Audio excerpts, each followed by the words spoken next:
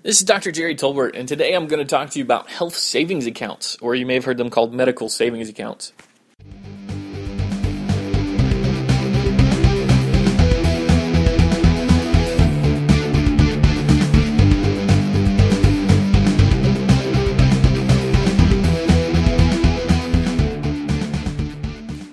A health savings account is an account that's set up to go along with what we call a high deductible health plan, or an insurance plan where you don't pay a lot of money up front for the insurance, but if you have health bills that come along, you have to pay a little bit more out of pocket for those bills before the insurance kicks in. For example, let's say you have standard insurance, you have a $6,000 bill, your deductible, or the amount that you're responsible for, may be $100. You pay $100 and then the insurance company pays the next $5,900. But you're paying upwards of $120 a month for that kind of health insurance, or more for some plans. Whereas a high deductible health plan, you have a $6,000 bill, you may be responsible for, say, $3,000 of it, but you only pay $15 to $20 a month. So what a health savings account is an account that is set up at the same time as the high deductible health plan, where you put money from your check into this savings account in order to pay for those, both the deductible that you may have to pay for and any other health expenses that you may incur. You can pay for prescriptions, you can pay for medical equipment, you can pay for doctor visits and copays.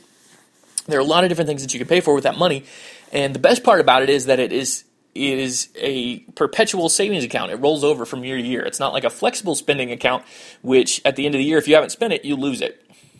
So it's a very good way to save money for possible future health expenditures, rather than banking on this pooled risk that insurance companies are essentially founded on. It's a pre-tax money, so that means that you don't have federal income tax charged on that money and before it goes into the account, so you actually make some money back off of that. And there are a lot of different places that are offering these health savings accounts to their employees. It's something that I would ask your employer about if you have employer-based insurance, and it's something that I would research if you are self-insured. There are a lot of benefits to having that savings and being prepared for health emergencies before they arise. There's some really good information at the U.S. Department of Treasury website about health savings account and what the government limits set for this coming year are. For 2012, the high deductible health plan is going to be defined as a plan that has a deductible no less than $1,200 for individuals or $2,400 for families. And out-of-pocket expenses don't exceed $6,000 for individuals or $12,000 for families. There's some other documents available on the Department of Treasury website that go over just exactly what an HSA is and go over sort of the legal issues behind the HSA and where it comes from. So to get more information, check out www.treasury.gov/resource-centers/FAQs/taxes/pages/healthsavingsaccounts.aspx.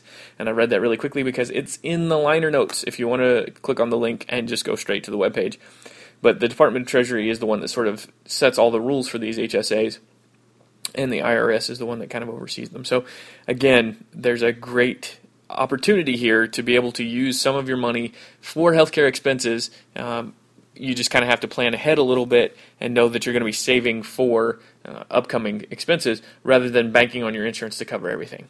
It's a great idea for people that may not have full-blown health insurance, or that are interested in saving money to provide for their own health care rather than expecting the insurance companies to do so, which in turn causes inflation for everybody.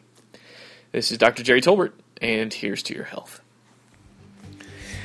The contents of this podcast are not intended to diagnose, treat, cure, or prevent any disease. The physicians involved do not in any way guarantee or warrant the accuracy, completeness, or usefulness of any of the messages presented herein, and will not be responsible for any of the content of any message. For all medical questions, always consult your personal physician for any specific medical advice.